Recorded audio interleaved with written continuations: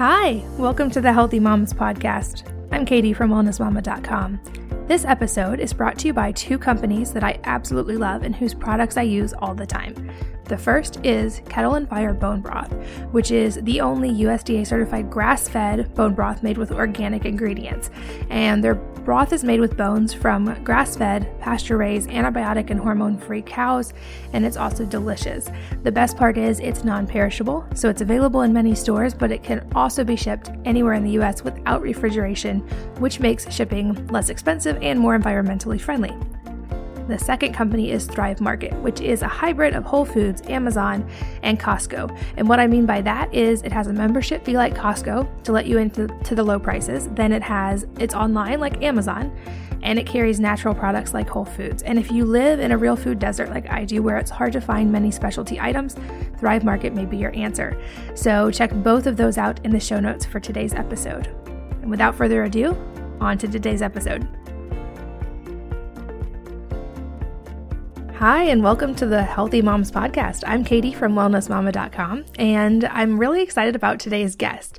So Thomas Jefferson once said that good wine is a necessity for me, and as a mom of 6, I certainly understand his sentiment. In fact, in honor of today's guest, I have a glass of wine next to me while we're recording this podcast.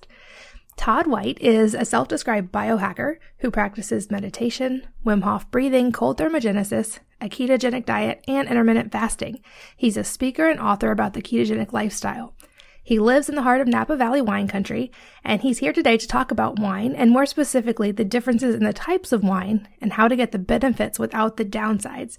So Todd has been an entrepreneur for a really long time, and after 15 years in the wine business, he's now focused on educating and helping people make better choices about food and nutrition and consuming alcohol. And to that end, he is the founder of Dry Farms Wine, which, besides being my favorite brand of wine or type of wine, they are low carb, they're paleo, they're keto friendly, and they're diabetic friendly because they're low sugar.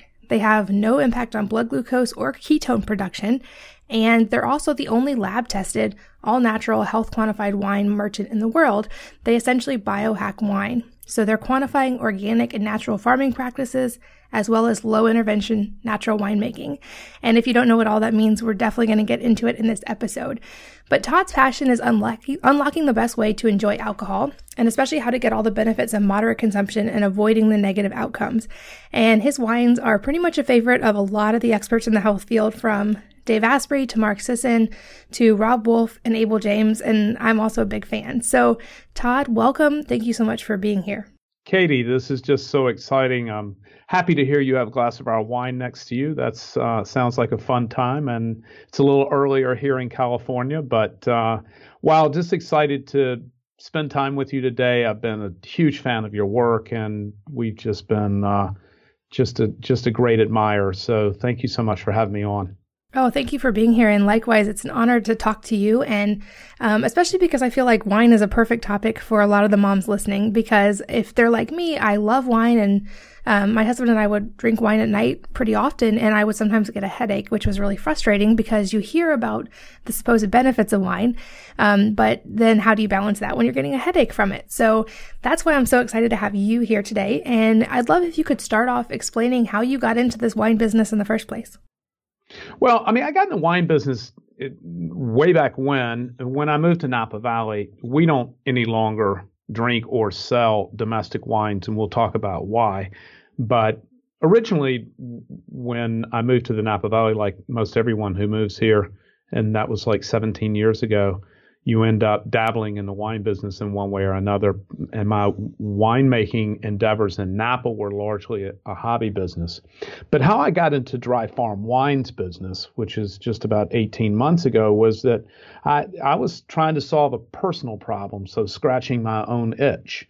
I had been a lifelong wine lover and drinker, and I drink wine every day, only at dinner. We don't really drink during the daytime, but we drink a bottle every night for it's part of our lifestyle. And I'll talk about what that experience is like for us in a moment. But I began practicing a ketogenic diet. I, like many of your listeners, have been on one form of nutritional programming or another, really starting back in the 1980s with practicing Atkins, and then maintained over the years pretty much a low carb-ish, paleo-ish kind of diet. But a few years ago, about 3 years ago, I I decided to experiment with the ketogenic diet. And at that time, I did it because the same reason most people do it. I experimented with it for weight loss. I had a kind of what I thought at the time was I just couldn't get rid of that last 5 or 10 pounds. And so I started experimenting with a ketogenic diet and lifestyle. And what happened was that not only did I lose the 5 or 10 pounds, I actually lost 20 pounds. I didn't really realize that I had that to lose. I was already in pretty good shape, and then maintain a ketogenic lifestyle, not for weight loss, and no longer have any weight to lose and haven't lost weight in a long, long time, but I maintained it for the cognitive benefits and for mental performance. So anyhow, I just found I could not drink standard wines anymore, and this was a really terrible thing. They were making me sick. I didn't feel well. They were really compromising my performance, particularly in the mornings. And I was finding that I was actually getting kind of drunk off of them easier. And so I stopped drinking for a while in a period I call suffering through sobriety. I live in the Napa Valley, and I live in a culture of friends and people who drink wine regularly. And I found it to be, I didn't really want to stop drinking. But I contacted the smartest person I knew in the wine business, who was also a scientist, and we started talking about it. I started experimenting with wines. And one of the things that I noticed was if I dosed down the alcohol as a beginning point, I found that I felt better. So I talked to my friend about it, who was the smartest person I knew in the wine world. And he's like, have you drank any of these low alcohol wines out of Europe? And I was like, no, I've never heard anything about it. He's like, well, they're like 11 and 12%, and they're naturally made. And I was like, no, I don't know anything about it. So I started kind of experimenting, and those experiments went over about a 6-month period. I started experimenting with buying these wines just at retail, and they're very hard to find, but in San Francisco you can find them, and in New York and LA, and there's a handful of markets where they're available at certain retailers. They're going to be boutique wine shops, and we'll talk about kind of how to find these wines in your local market if they're available. For most of your listeners, they're just simply not available at retail. So anyway, I started buying some of these wines at retail and drinking them. I found I was pouring about half of them down the sink because they were just not drinkable. But then the ones that I did like, I really liked. And I found that they changed my life radically. So I was able to drink again, no hangover, no adverse effects, no headaches, no and one of the other things that really happens when you dose down alcohol, and you've probably noticed this, is that you don't have any sleep issues, right? So one of the things that alcohol does, because its primary compromise to your body is that it dehydrates you. And so the more alcohol that you consume, the more dehydrated you become. And this frequently then creates this, and also the higher sugars also contribute to this, where you're waking up at 2 or 3 o'clock in the morning, right? And so I found that was a common problem for wine drinkers or drinkers in general. It certainly was a common problem for me, but that all went away. So it's just kind of like this magical discovery of, oh, wow, I can drink wine again and really have this better than ever experience with it. And it's friendlier with food, because alcohol itself is not friendly with food. So when you lower the alcohol, the wine becomes more food friendly. It's lighter, it's cleaner, it just pairs better with food. You're in the taste business. You can taste how it's just clean and fresh, right? You know what I'm saying? Absolutely. That was the first thing that really struck me when I tried it, was that some wines I feel like leave almost like a chalky film on your teeth, and they just have a weird mouth feel, and yours don't. It was a drastic difference that I did notice right away. Right. So that mouthfeel that you're talking about is actually, that's one of the manipulations. Like the wines that we sell and drink are known as natural wines. And natural wines mean exactly what it says. It just means it's 100% natural product, no additives, no additions, no manipulations. It's just honest, real, clean wine. That is not what commercial wines taste like. And when I say commercial wines, I don't care whether you pay $150 a bottle or $15 a bottle. The only difference is you're going to get more chemicals the less you pay. Chemicals, you say, well, what do you mean chemicals? Well, isn't all wine natural? When I refer to natural wines, Natural wines, and your listeners can search for this online, natural wines are a very specific type of winemaking protocol. And you would think, well, aren't all wines natural? Aren't they just fermented grape juice? Well, in fact, they're not. Here's the problem.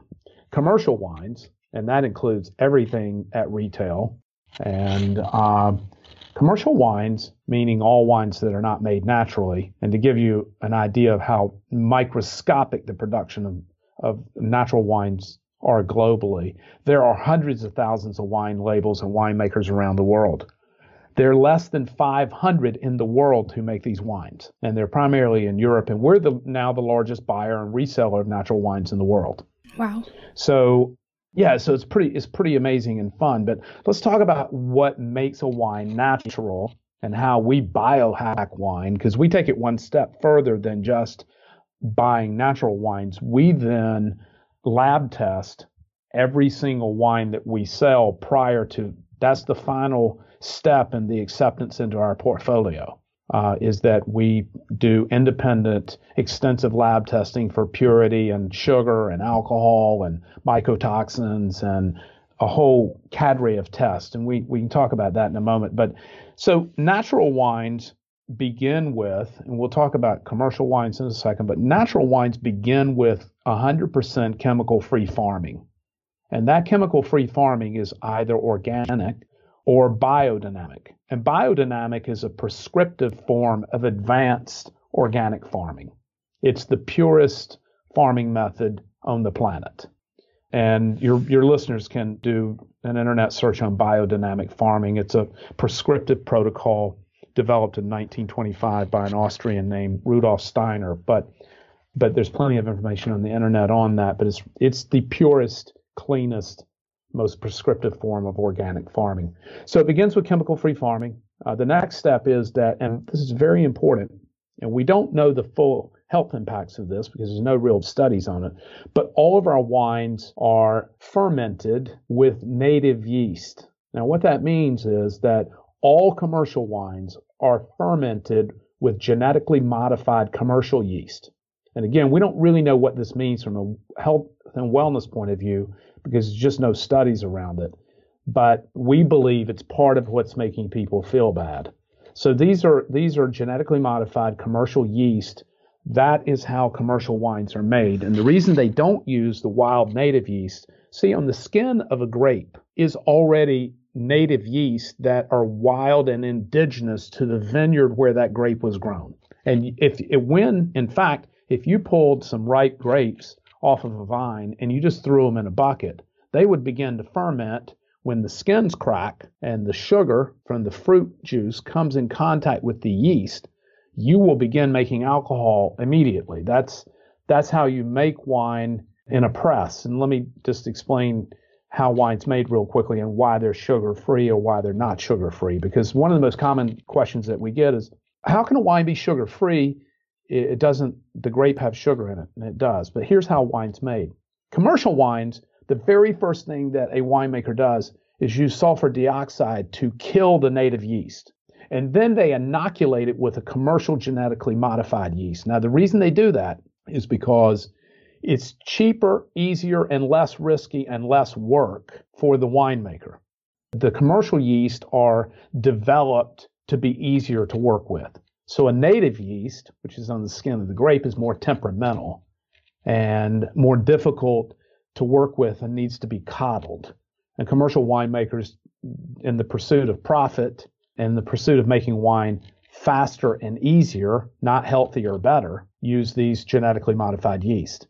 So when wine is made, juice is pressed from the fruit, and that juice is then inoculated. In natural wines, it's inoculated instantly with the native yeast that's already present on the fruit, right? And so what happens is the yeast eats the sugar, and the byproduct of that is ethyl alcohol and carbon dioxide. So that's how you make wine. If the fermentation, and this is a winemaking style, if the fermentation is allowed to complete by the winemaker, then the yeast will eat all of the sugar. And then once all the sugar's been eaten, the yeast will die. And that's how you get a sugar-free wine. What's happening in commercial wines, because of the American palate and now the global palate, which has an obsession with sweetness, what's happening is that the winemaker is again using sulfur dioxide to kill the yeast prior to it completing its fermentation. And what happens then is it leaves behind what's known in the industry as residual sugar. So wines don't have added sugar in them. What's happening is that the winemaker is killing the yeast prior to the complete fermentation. And therefore, that's the reason that wines have gotten sweeter and are full of sugar, right? And wines categorically can range in sugar from 0, which are our wines, and we do independent lab testing to make sure that they're sugar-free, because I'm sugar-free, and I believe that sugar is public health enemy number 1. And as a ketogenic, I'm certainly sugar-free. And so one of the tests that we perform is to make sure that the wines, in fact, are fully fermented and sugar-free. Just because a wine is naturally made does not mean that it's sugar-free. So we have to do independent lab testing to verify that. So anyway, that's how sugar gets in wine. Wines are categorically ranged from sugar-free to as much as 300 grams per liter for dessert wines. And to give your listeners a reference point, Coca-Cola contains about 108 grams per liter of sugar. So wines can be very sweet. Commercial wines that you're buying off the shelf are going to range somewhere between 5 and 50 grams per liter, typically, of sugar. And again, because of our nutritional goals, we are sugar-free. So finally, once the wine is fermented, there are no adjustments or additives added to the wine. You're like, additives? Well, what are those about? Well, here's the reason your audience doesn't know much about additives in wine. The wine industry has spent tens of millions of dollars in coordination with your government and their fine advice to keep nutritional and contents label off of wine. You may have noticed that there's no contents or nutritional label on wine, right? Yeah, exactly. Right. It's the only major food group where there's not a contents or nutritional label. Now, why is that? It's because the industry, the wine industry, conspiring with the government and the FDA, has kept these labels off of wine and fought vigorously to keep contents label off of wine. I'll tell you why they're keeping a contents label off of it. Because there's 76 additives approved by the FDA for the use in winemaking. So if there was a contents label on a bottle of wine, it would look not unlike packaged foods look today, which would have about 10 or 15 additives there that you couldn't pronounce or have never heard of. Well, wine industry doesn't want you to know that. The wine industry wants you to believe that this is a natural, healthy product, when in fact it's filled with additives and poisons, and this is what's making people feel bad. And that's the reason you have such a different outcome. There are 2 primary reasons why you have a significantly different outcome drinking our wines, natural wines, than commercial wines, is because these additives are not present, and the winemaking techniques are very different because they're not manipulated. They're not over-extracted. They don't have excessive contact with the skin for red wines, which is how red wines get their color. The alcohol in our wines is also much lower than commercial wines. So it's all of these factors together. We don't know which one of them. There's no studies on that. We don't know which one of these are contributing the most to why you feel bad. We just know when we remove all these elements, then you have a different outcome. And so these 76 additives that are approved by the FDA, your audience doesn't know about these additives because, again, the government conspiring with the wine industry is keeping that dirty, dark secret away from consumers because they've all agreed together to keep labeling off of wine, which is kind of crazy. But let me talk about the 76 additives for a second because this is really important to know. Of the 76 additives approved for the use in winemaking, and there's some pretty nasty heavy metals, ammonia phosphate, defoaming agents, all kinds of craziness, right? Of the 76, exactly half, or 38 of them, include the acronym GRAS. This is all online. You can find this online under FDA-approved wine additives. Half, or 38 of them, include GRAS, which stands for generally regarded as safe. Now, that does two things. That's the FDA saying we don't really know what this means. We don't really know what it is, but it's generally regarded as safe. But the other critical thing that the GRAS acronym does under federal law is that it removes that additive from any federal oversight. So the moment it gets a GRAS ruling, that additive is also now being exempt from any kind of federal reporting, right? So this is crazy, right? I mean, so just craziness. So when I stopped drinking that, when I figured all this out and did all this work, and then, we sort of biohacked wine and sort of deconstruct this whole process, then we were able to bring to the market these amazing healthy wines, which primarily we don't sell any domestic wines. There are no wines produced in the United States that meet all of our criteria. So most of our wines come from Europe. I know one of your favorite wines is from Sicily, actually. And then we have a few wines from South Africa, New Zealand, and Chile, but primarily most of them are from Europe. So that's kind of part of what makes a wine natural, and then kind of some of the problems with commercial wines. Yeah, that amazed me when I started researching it after finding you, because until then I thought, well, wine is wine. It's, grapes and yeast, and it's pretty simple. And like you said, it's really not at all that simple. And to help people understand just how important it is to know about these additives. So you talked about sugar and you talked about commercial yeast. Can we talk about a few of the others? Because when I started researching this, the only one I was really aware of is that they might add sulfites to wine. And it's kind of scary and amazing the things that they can add to wine. Everything from these coloring agents like Mega Purple, I think was one, to even animal products. And I would think a lot of vegans may not realize that there are animal products in a lot of wine because they use them in different parts of the production. So can we talk about some of the others more specifically, mainly the colorings and things like egg whites that I believe were used, or even dairy products? Yeah. So you've got, well, in addition to some pretty nasty chemicals like ammonia, phosphates, heavy metals like copper. Copper is commonly used in winemaking, very commonly used to remove a bacteria that can be naturally removed, but copper is typically the treatment used for it. But also you've got fish bladders, you have egg whites. So to vegans, this is of particular concern. In fact, this year, and these fining, most of our wines are unfiltered and unfined.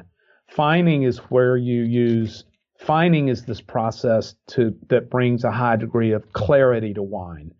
See, consumers believe that limpidity, the clarity of a wine, is an indication of its quality. Well, I would tell you, in fact, it's just the opposite. When a wine has texture and a slight degree, when it's not been filtered, I don't know if you've seen, some of our wines have they're not really cloudy, but they're not just simply as clear as commercial wines. Have you noticed that in any of the wines that you've had? Yeah, especially in a couple of the white wines. Right. So they can have some what we call texture and weight. Right. So when a wine is sterile filtered, this is what happens with commercial wines, or they're fined. And they use fish bladders and egg whites for fining, and sterile filterization is a mechanical process. And what they're doing is actually robbing the wine of its texture and soul. And I'll give you an example. It's kind of like when you drink, when you make a French press coffee, right, as opposed to a drip, that French press has, it just has some there's texture. It has little particles in it that just give it kind of a different texture than a drip coffee. So it's the same thing in wine. When you filter out all of these, you remove the texture and the soul and life of the wine. This is the same thing when you talk about sulfites. This is the same thing where these massive doses of sulfur dioxide, and I'll talk about sulfites in just a moment, but sulfur dioxide, which is what creates sulfites, right? So in wine, sulfites are also naturally occurring in wine. So all wines have some sulfite because they just occur naturally in the winemaking process. Where the problem comes in, and one of the things we test for and we don't permit, is these high doses of sulfur dioxide as a sterilizer and a preservative. So what's happening in commercial wines, and again, I don't care whether you pay $150 or $250 or $15 a bottle, it's the same process. You're getting these massive doses of sulfur dioxide. The U.S. limit is 300 parts per million. We do lab testing on all of our wines. Sulfites can be naturally occurring up to 75 parts per million. We do not accept any wines in our portfolio that exceed 75 parts per million. But what the sulfur dioxide does, most people think it's sulfites that are making them feel bad. There's just no real science around that. What's making most people feel bad are biogenetic amines like tyramine and histamine. We can talk about that in a moment. But so what's happening in the addition of these chemicals like sulfur dioxide is that they're oftentimes robbing the wine of its soul. I mean, you can taste, not only do our wines taste cleaner, but they taste more natural. There's a soulfulness about them. Have you noticed that in some of the wines? Yeah, absolutely. I feel like it's kind of almost like I brew kombucha and the different flavors it can take on based on if I make it versus when someone else makes it. Like there's a very natural taste to it, but it's also very clean tasting, if that makes any sense. Yeah, so it's a natural product. This is like, it's just like when you eat whole, raw, natural food from the earth, from a clean farm, from living soils. I mean, living soil has an amazing amount to do with how food tastes. Most soils have been killed and are dead and have been poisoned.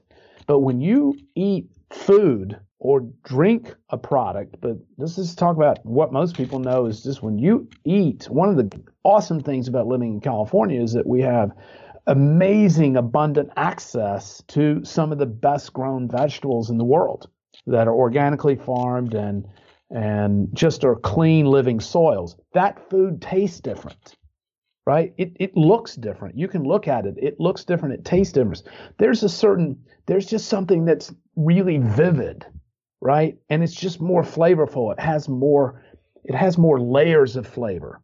And this is the same thing for these natural wines. They just taste wholesome, right? They're very different from commercial wines. They've not been sterilized. They have not been killed. And to your point, when you mentioned kombucha, some of these wines even have a secondary post-bottle fermentation. So sometimes you'll get even this little, kind of a little aliveness to them.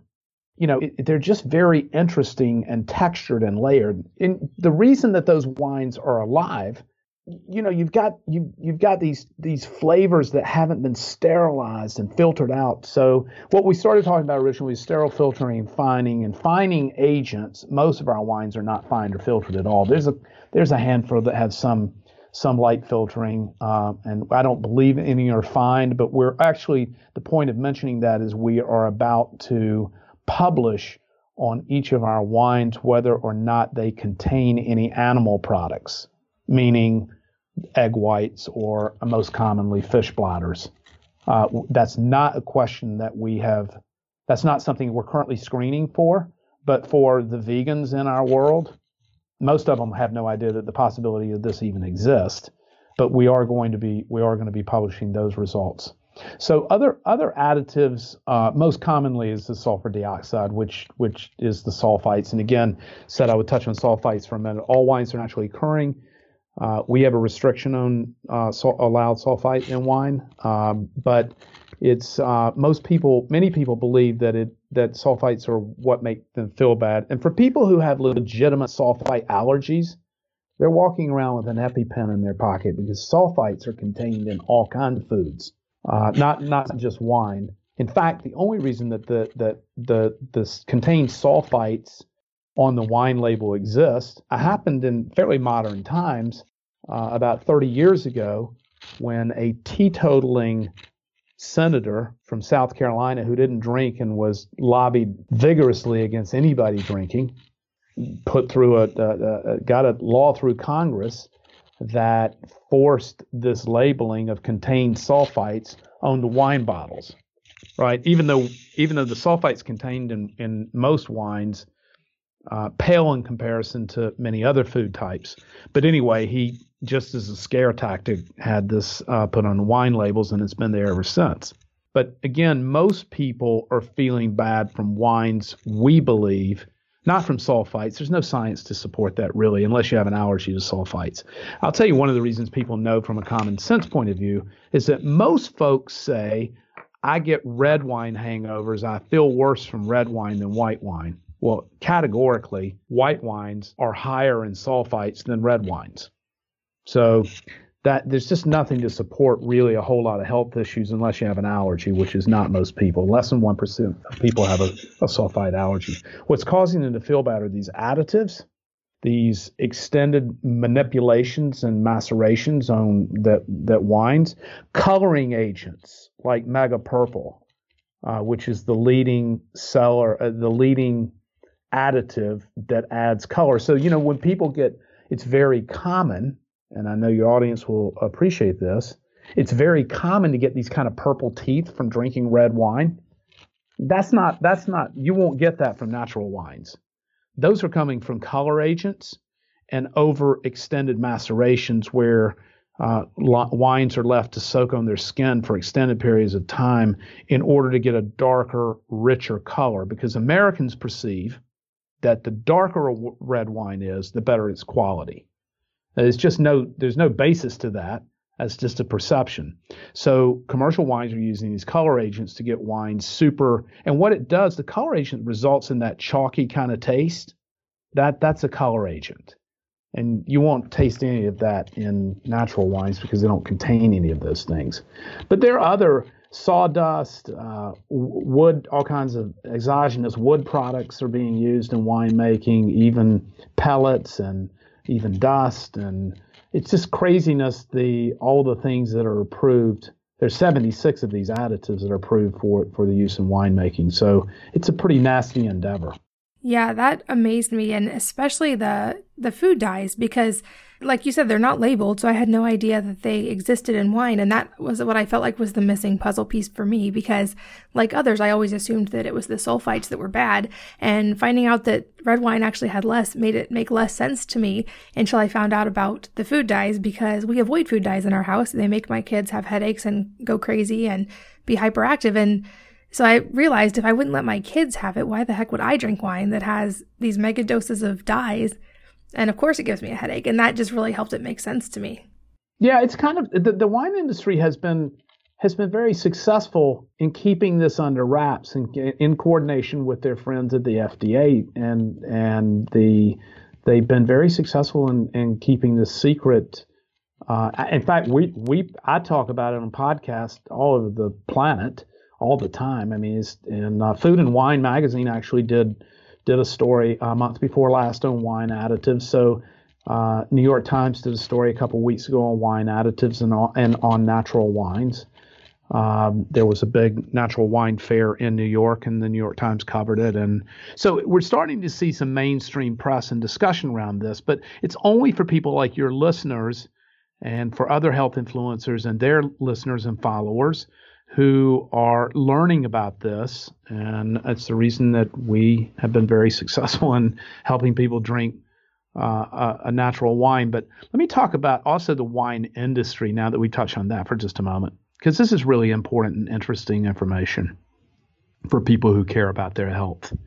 So, and about the health of the people that they love. I mean, and this is pretty extraordinary. But what's happened in the wine business is exactly the same thing that's happened in agribusiness all across our country and now the world, right? So again, we're not trying to make wine healthier or better. We're trying to make it cheaper and faster. And that's what's happened in the wine industry. And the same thing that's happened in the rest of agribusiness, consolidation.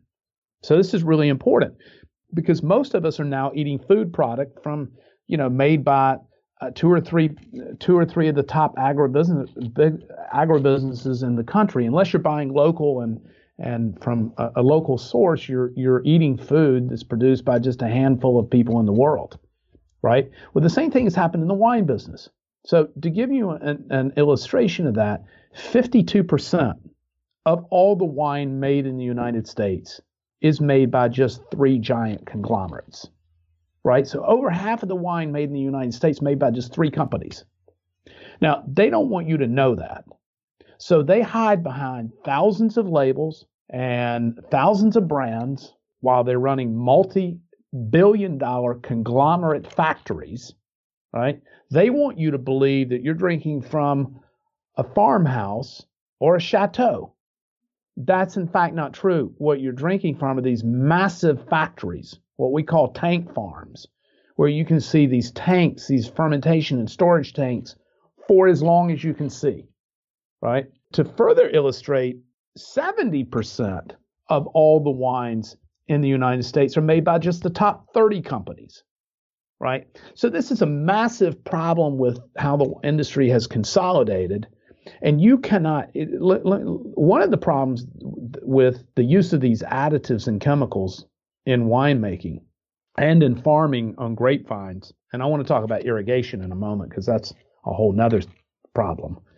But the problem with these additives, I mean, the problem with these mass consolidations and making this wine in these factories, it is impossible to make wine in any meaningful quantity, which is the reason we work with all of these super small producers in Europe, family farms.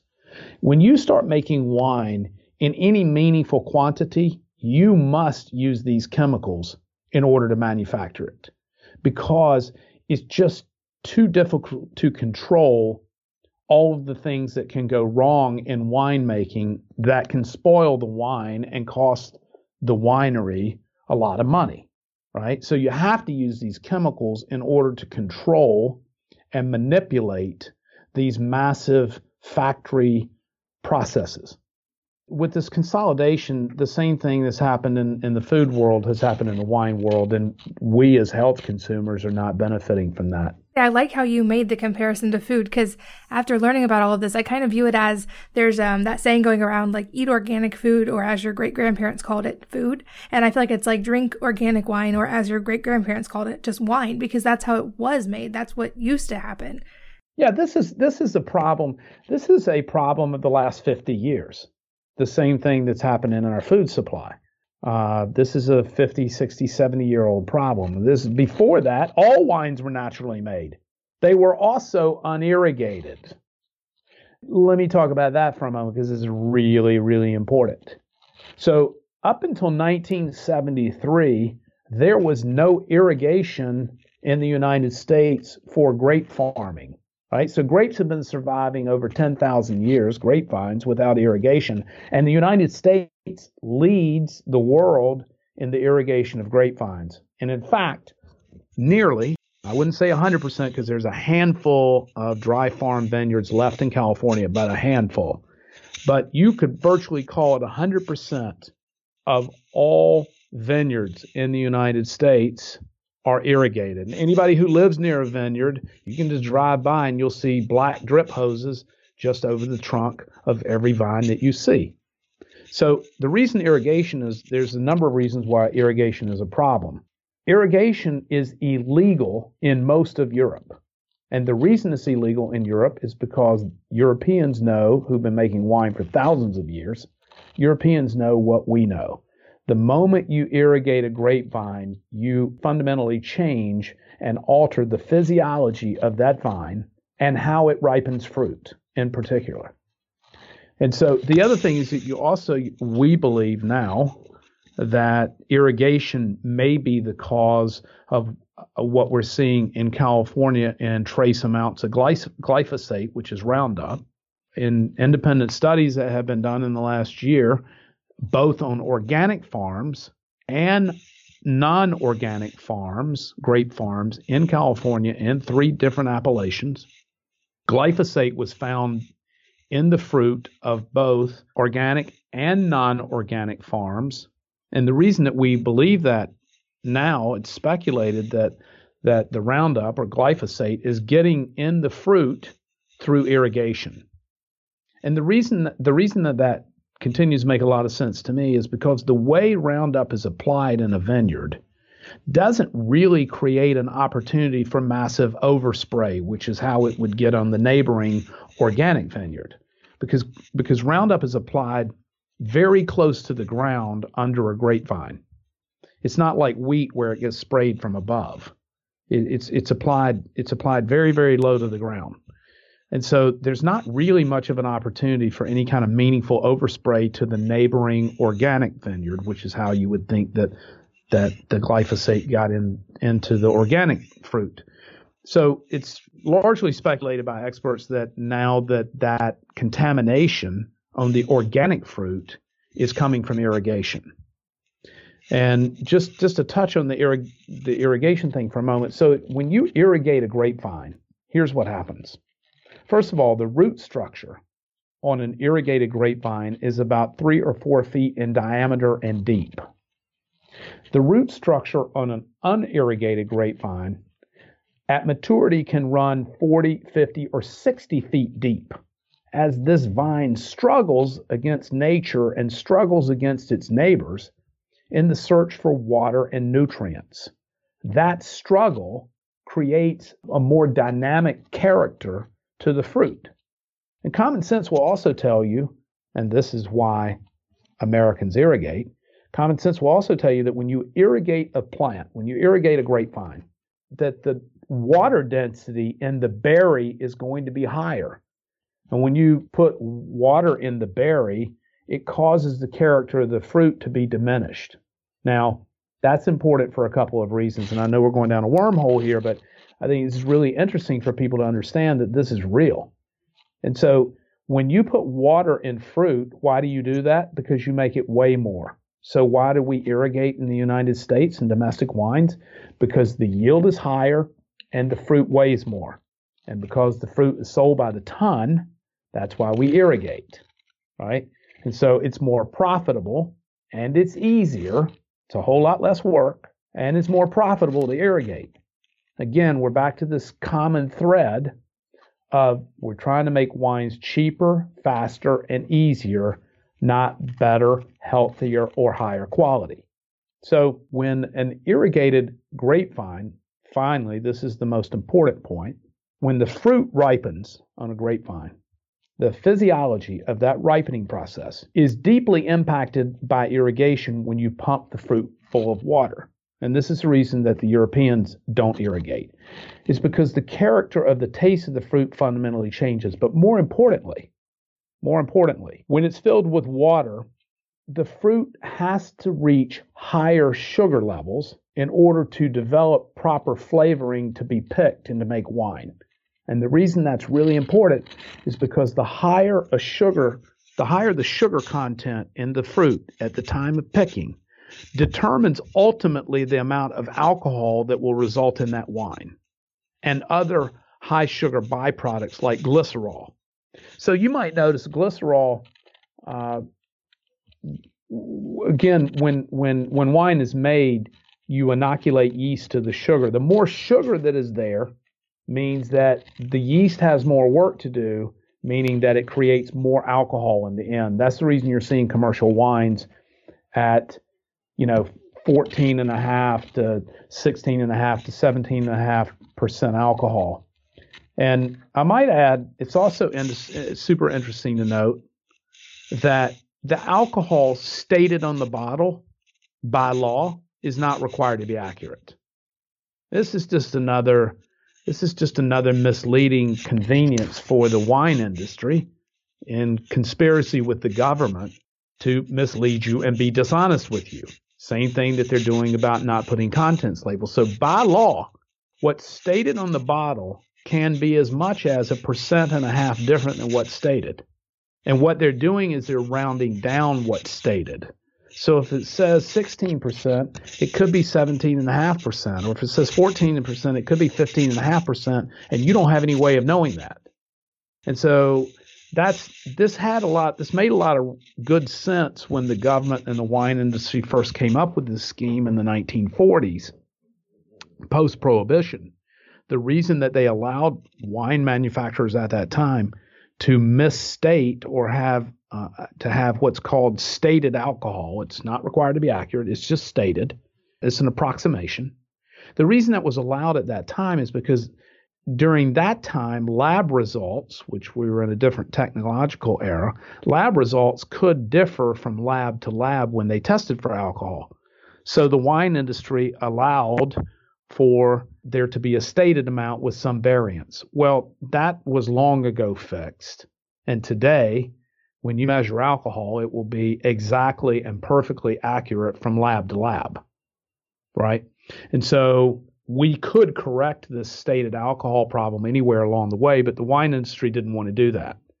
The wine industry wanted to still have this fudge factor to mislead consumers. And we're seeing this across, as you know, this kind of conspiracy between agribusiness and the government and the FDA. And I mean, it's not just restricted to the wine industry, but the wine industry, in its pursuit of romance and marketing, the wine industry's done a particularly clever job of keeping all this away from the consumer.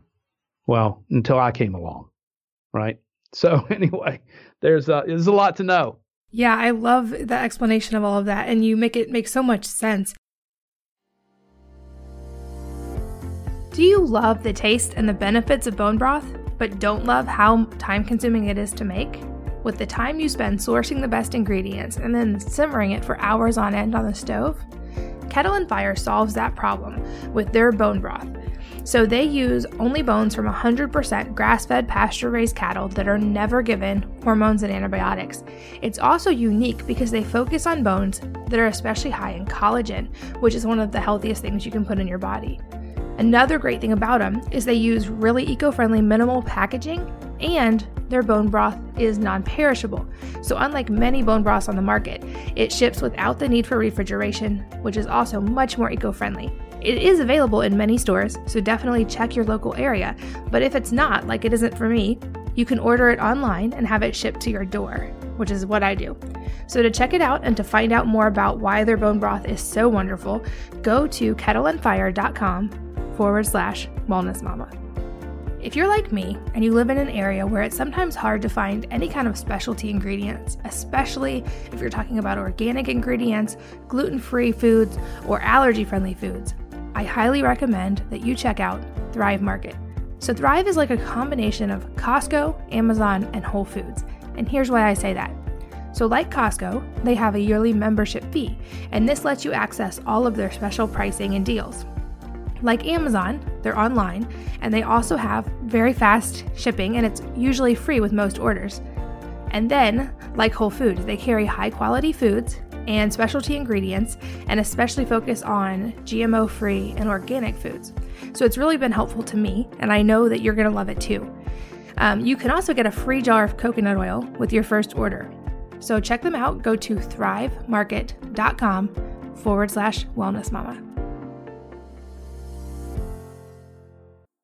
Another thing that you mentioned in passing that I want to go a little deeper on is mycotoxins. And I know from reading a lot of Dave Asprey's work, he talks about this a lot. But there are also a lot of critics out there who say that they're not really harmful at all and it's all in people's heads and that it's pseudoscience. So I want to talk about mycotoxins and why they are important and why you guys don't allow them in your wines. Well, I follow Dave's work, and Dave endorses our wine, and I've been following Dave's work for a long time. I'm going to have to plead ignorance on mycotoxin expert science. So here's what I know. They are thought to be dangerous. Dave certainly rallies against it. There's certainly a lot of people who rally against it. I'm not an expert in mycotoxins, but here's what I am an expert in: mycotoxins in wine.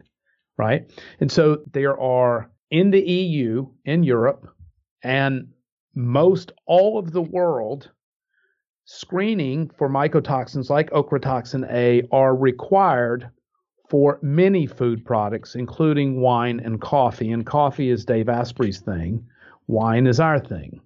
So the allowable trace amounts of ochratoxin A, which is kind of the big target in food products, the allowable limits in the EU, although we've never seen any amount of testing in our wines, but the allowable limits in the EU are 2 parts per billion for wine and 10 parts per billion for coffee. Now, there is no testing required for mycotoxins in the United States. So no domestic wine has ever been tested for a mycotoxin in the United States because testing is not required. Every wine in the EU is required to be screened. Now, here's the reason that and this is Dave's whole point as well about coffee, is that there's also no global and no American standard and no requirement to test coffee for ochratoxin A either. And that's kind of part of his thing with Bulletproof Coffee, is that his coffees have been tested for mycotoxins and mold. So the reason, again, I'm not an expert on mycotoxins, but anytime we can remove an element of risk, we think that's a good idea. And here's the only time, this is kind of interesting. I find this a little bit entertaining, as I do much of the conspiracy between the government and the wine and food manufacturers in the U.S., is that the only time a domestic wine gets screened for mycotoxins is when it's exported, right? So if you're an American wine producer and you want to distribute your wines in Europe or most of the rest of the world, then you must get those wines screened in the U.S. and submit those lab tests as a part of your export approval. So the only time that they get screened is if you happen to export outside the United States. But the government's plenty happy with letting you drink mycotoxins stateside if you're drinking domestic wines. Now, that's not to say that all wines have mycotoxins in them. I'm just saying we don't know because they're not screened. That's really frustrating, because you see that with food too, that many manufacturers will make different versions of foods here than they would in Europe based on what's banned there and what we allow here. And it's really frustrating to see those differences. I love the bumper sticker. If you're not outraged, you're not paying attention, right? But the thing is, what do? I mean, we're all kind of outraged, but at the same time, we're just so busy, and it just seems so hopeless, that I guess the best course of action is what you're doing and what I'm doing, and hopefully what your listeners are doing, which is taking the course of how you eat and drink and the course of how you expose yourself to toxins in your own hands, and try to find information and pursue products and do the best you can to keep your children healthy and do the best you can to keep your family healthy away from all of these influences that have become the commercial modern life of exploiting profit at the cost of my health. Exactly. Right. So, but we all feel frustrated about it and outraged at times, but at the same time, sometimes it just feels kind of hopeless. Like, what can we do other than try to take self-responsibility for us, our health, and our family's health, and particularly our children?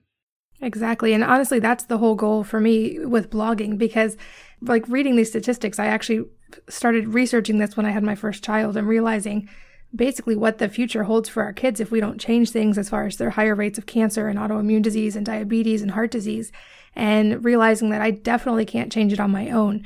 But I do have hope that if families do across the board, that between the purchasing power, since that's what big corporations care about is the money, between the purchasing power that we have and the fact that we're shaping the next generation, I do have hope that we can eventually change it. It's just, like we said, frustrating to see it right now until those changes happen. It's tough. But thanks to people like you, and together, we're doing our part to bring change to people who care about these things, and I'm a person who cares deeply about impacting the health and lives of others. And that's the reason we're involved in this, not only this business, but, in ketogenic work and anti-sugar and, meditation and all the initiatives that we work on and promote, because we believe it makes a difference in the health and wellness of others. Absolutely. And I want to circle back at the end and talk about those a little bit more in depth. But first, so we've talked about everything wrong with most wines and what differentiates you guys especially. But let's talk about the benefits of wine, assuming that you're choosing a good quality natural wine. What are some of the benefits that we can attribute to wine? You said that you drink every night. So why is that, and what benefits have you seen? Well, that's a great question. Thank you I often talk about that earlier in the podcast about the benefits of drinking wine and about the benefits of moderate consumption of alcohol. So there's a whole bunch of studies, tons and tons of studies out there showing there is significant health benefits, cardiovascular, neurological benefits, and it's been particularly attributed to red wines, right? And the reason red wines get carved out into as a matter of particular benefit is because there are over 1,000 polyphenols, like resveratrol is the most famous one, contained in red wines. And so the polyphenols are thought to have antioxidant benefit as well as benefit to the microbiome, the gut microbiome, benefit to our neurological state. So there are many published studies, there are just a ton of them, about the benefits of drinking moderate amounts of alcohol. And there are also studies, in fairness, I would say two things about what I just said. One, there are studies showing that the benefits have been replicated in the consumption of moderate amounts of any kind of alcohol, right? The problem with getting moderate doses of alcohol from spirits is that most people don't have a drink, spirits being 45% alcohol, our wines being 10 to 11 or 12% alcohol. The problem with the 45% dose is that most people don't have a single drink or a single glass of wine. They have several, right? So the dosage level just simply gets too high, right? So that's the reason, even though I understand the argument for drinking tequila as an example, which is a favorite spirits drink of the paleo crowd, I understand the argument for drinking tequila because it's it's a distilled, clean, gluten-free, plant-based product. The problem is it's 45% alcohol. And so we're simply getting too high of a dose of alcohol, particularly after the second or third one. And typically also spirits are oftentimes mixed with some pretty nasty mixtures, which are, packed with sugar. But that being said, the benefits of alcohol, in addition to its medical benefits, the benefits are really, here's what it does for us that's so magical, and this is particularly true of wine, and because wine's consumed with food. So I always recommend if people are going to drink, they need to eat, right? This is going to mitigate the effects of alcohol. Because what we're looking for, the feeling we want from alcohol. Let me just touch on one other point about alcohol. Alcohol is toxic. So, I'm in the alcohol business. I sell wine. But let's be perfectly clear, alcohol is a toxin. So is oxygen and water in the wrong dose. That's the reason it's super important we get the dose correct. And the best way to get the dose correct is to begin with an underlying lower alcohol product like a low alcohol wine. So here's what alcohol does do from a community point of view, and I think this is its most useful purpose. There's a ton of studies out there showing moderate alcohol is good for our cardiovascular and neurological state. But that being said, that's not why I drink it. I drink it because I enjoy it. I like the taste of it. I like how it complements food. And most importantly, I like what it does to the community around me at the dinner table with other adults, new friends and old friends alike. What it does is it raises euphoria. And that raising, the rise of euphoria brings an enhancement to creative expression, like storytelling, right? Creative expression, and gives cognitive connection to that community, as long as the dose is correct. It's really important. We'll talk again about that in a moment. But you've got this cognitive connection, this creative expression, and this reason no great story ever started over a salad. Right? So great stories begin around a bottle of wine. And so we have this enhancement of creative expression. And that's the reason I love that proverb that no great story started over a salad. So that being said, what we have then, and importantly, I'm sure you follow Brene Brown's work, whose vulnerability talk on TED has garnered more than 32 million views. Brene talks a lot about vulnerability and how we build trust and bond and have community with other people. Wine helps with this. So we have a lowering down of our vulnerability window a little bit. And when we have, this is particularly true with new and old friends, when we become more vulnerable, we become more emotionally accessible and we create bond and trust with people. And this engenders the expression of love. And love is the single most important thing that we can do for each other, is to spread more love. And wine help does that. And so that to me is the magic of what really creates that community around the dinner table with your friends and loved ones. And it just makes us a little bit more accessible, just makes us a little bit more open to spreading that love. And for me, that's really the magic of wine. Yeah, I would agree with that. And my husband and I, for that reason, like a couple times a week at least, we'll have what we call an at-home date night, because it's hard to go out with the kids. But just after the kids are in bed, just sit around and talk and catch up over a glass of wine. And those are definitely moments that I cherish. Absolutely. Another term that you've used a couple times, and I just want to make sure we define for anyone who isn't familiar with it, is biohacking. So you say that you biohack wine. Can you define what that means? Yeah. So biohacking to me, your listeners can do an internet search for biohacking. It's a relatively well-known term. Here's how I define it. Biohacking is the art and science of how we use our behavior to influence our biology and neurology to optimize living. And what's all that mean? Well, diet is a biohack. A ketogenic diet, any kind of diet that has sugar-free diet, low carb. Those are biohacks because we're influencing both our biology and our neurology through diet.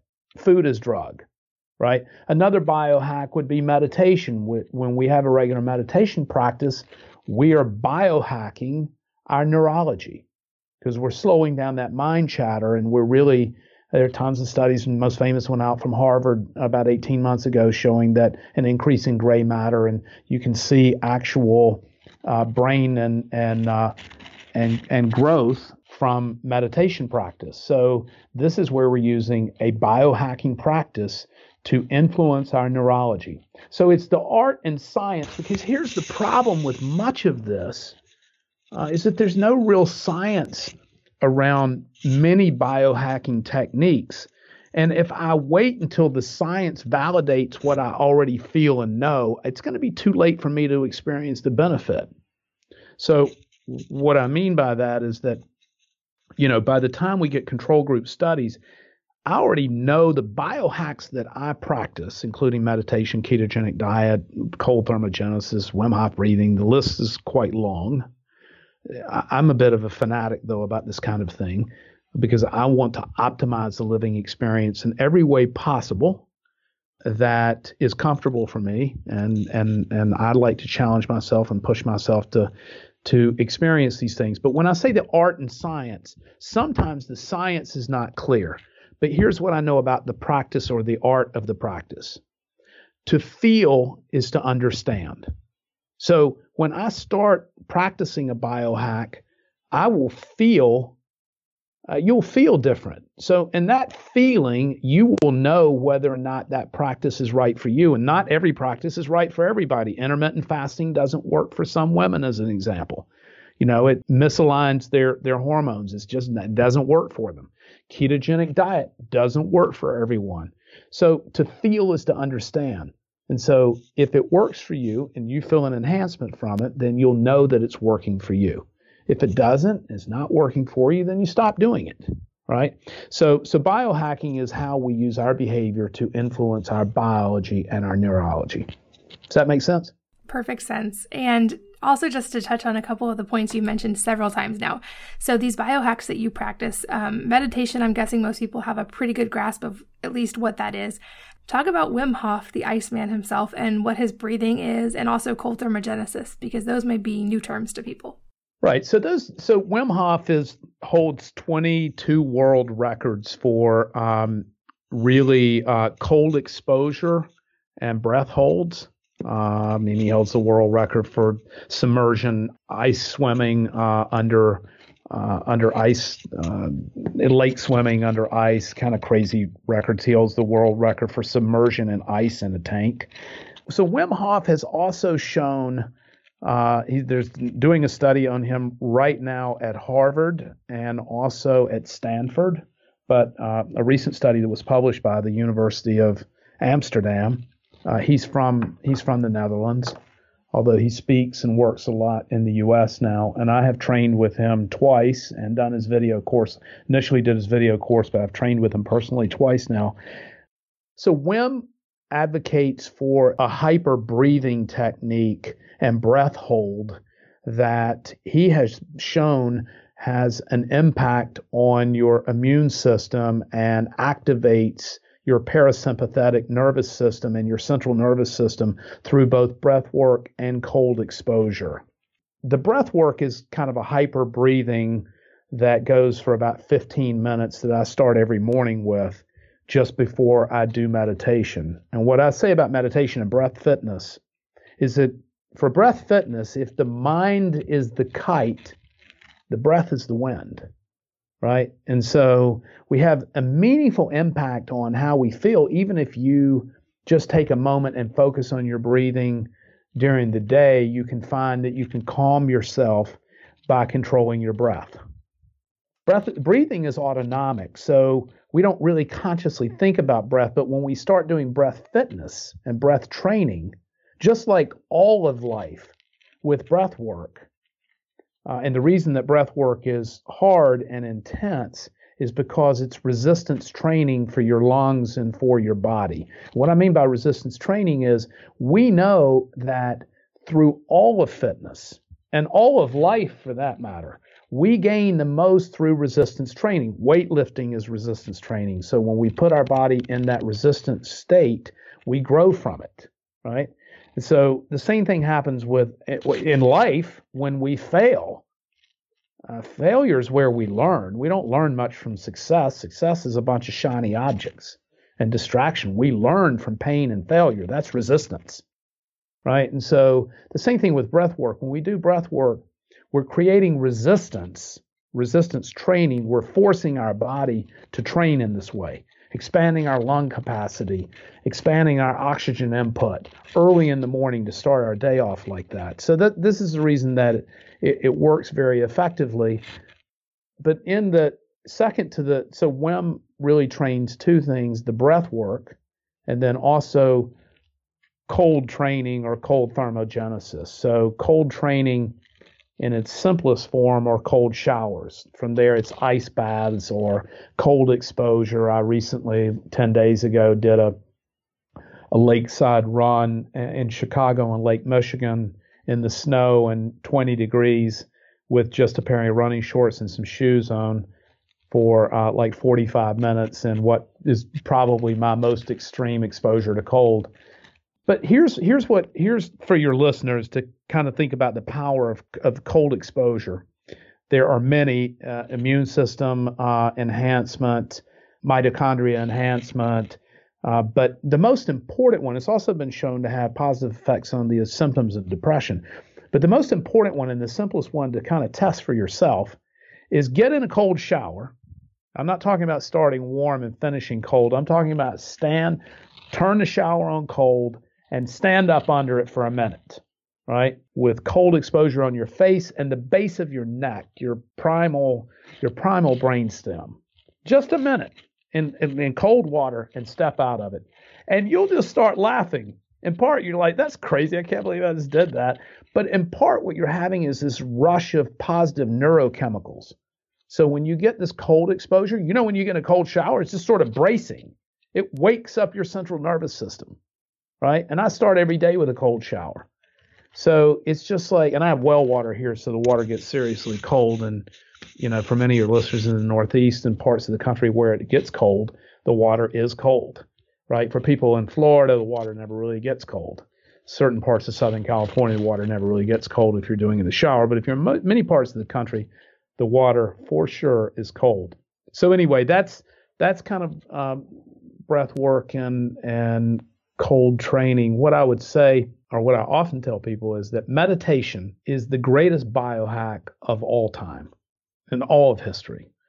I think it's the single most important practice an adult can add to their life. And breath fitness is the most underrated. So almost no one practices it. I mean, even among biohackers, it's rarely practiced. So I think it's the most underrated. But that's sort of my learnings from Wim Hof. Hopefully that explains a little bit to your listeners. Yeah, that explained it perfectly. And then lastly, just to touch on the keto diet for a second, because I'm 100% in agreement with you that sugar is public enemy number one. And just to make sure everybody is familiar with a keto diet, maybe they've heard of it, especially for those with epilepsy. Sometimes we'll follow a ketogenic diet, but why have you chosen this for yourself? Well, let me just, for your listeners because ketogenic is now the second most searched diet term on the internet. It is exploding in social media. There are many athletes and celebrities who have now adapted to ketogenic lifestyle. Let me first of all, just to clarify what a ketogenic diet is and what the state of ketosis means, so that your listeners can give them a little bit a trip down the wormhole just to explain so they understand what it is.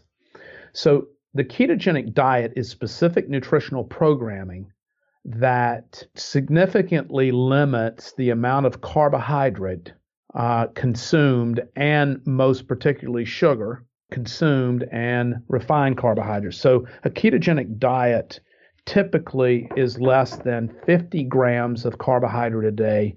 And in my case, I eat less than 20 grams per day, and those always come in the way of salads and leafy greens and other vegetables. So the ketogenic diet, when you restrict your body of glucose, then absent glucose being available to burn as your fuel source, which is how most people operate, they operate by burning glucose. Absent glucose in your body, which you can restrict glucose in your body through two methods: fasting, which has no glucose being added, or no glycemic foods, or through this ketogenic diet, which is a low dose of glycemic foods or carbohydrate. And it's also high fat. So about 75% of my diet is fat, primarily from coconut oil and olive oil, avocado oil, and some nut oils, and beef tallow. I do eat some animal occasionally. So when you restrict glucose by restricting carbohydrate, your body doesn't have any glucose to burn as fuel. And so your liver converts fatty acids into ketone bodies, which show up in your blood as beta hydroxybutyrate, which is a form of energy that your brain burns in lieu of glucose. Now, why we make ketones and why the ketotic state exists in the first place is because from an evolutionary point of view, we would not have been able to survive as a species had it not been for the state of ketosis. And here's why. For sapiens who've been walking around for 2.5 million years, for almost all of that period, and as you are aware, the agricultural revolution, or grains, didn't come into our diet until about 10,000 years ago. So for the rest of the 2.5 million years before farming we were hunter-gatherers. And we didn't always eat, and we certainly didn't have access to fruits or other high-sugar food products. So for most of our evolution, we've been living in intermittent fasted states with very limited access to food. And as a result, we were in ketosis for much of the time. And here's the reason ketosis is important. If your brain didn't get access to a fuel source, your brain uses about 45% of all your energy. If your brain couldn't get access to a fuel source like ketones, and absent glucose, you would die in about 7 days, right? And so your brain would just shut down and the rest of your body would shut down with it. But as a result of ketosis, you can live in a fasted state for approximately 70 days. You'd have to have access to water, of course, but you can live for 70 to 80 days without eating, just based on your own body fat and what's stored on you, right? If you didn't have ketosis, if your liver wasn't converting fat to energy in the way of ketone bodies, you'd die after about 7 days. So here's the thing. We store, as glucose burners, I don't store any or very little glucose at all. We store about 1,800 calories of glucose at any given time in our body. This is for glucose burners, people who eat a regular diet, who are not ketogenic. Store about 1,800 calories of glucose, and that's stored in the muscles and the liver and a little bit in the brain. Once that 1,800 calories is burned off, then we have to refuel up. That's the reason people get these energy swings, like they say, oh, I have low blood sugar, I need to eat. That's your brain telling your body that I need some more glucose, right? And so as a fat burner, right, I don't burn glucose as my energy source, I burn fat. As a fat burner, I'm carrying around 50 to 60,000 calories of stored fat. This is the reason that the ketogenic diet has become very popular for endurance athletes and for performance, because in the old days, let's say marathon runners, in the old days, they would have to continue to fuel up during the race to keep from bonking out or hitting the wall. That's because they're running out of glucose. So that's the reason they would eat carbohydrate, and most particularly these gels and sugar-based products during a race, so that they didn't bonk out or hit the wall when they run out of glucose. But as a fat burner, you never run out of energy. I also do 24-hour intermittent fasting, so I only eat once a day. I only eat at night. And so I haven't eaten since last night. And it's, I don't know, about 1 o'clock and about 1 or 1:30 in the afternoon here in California.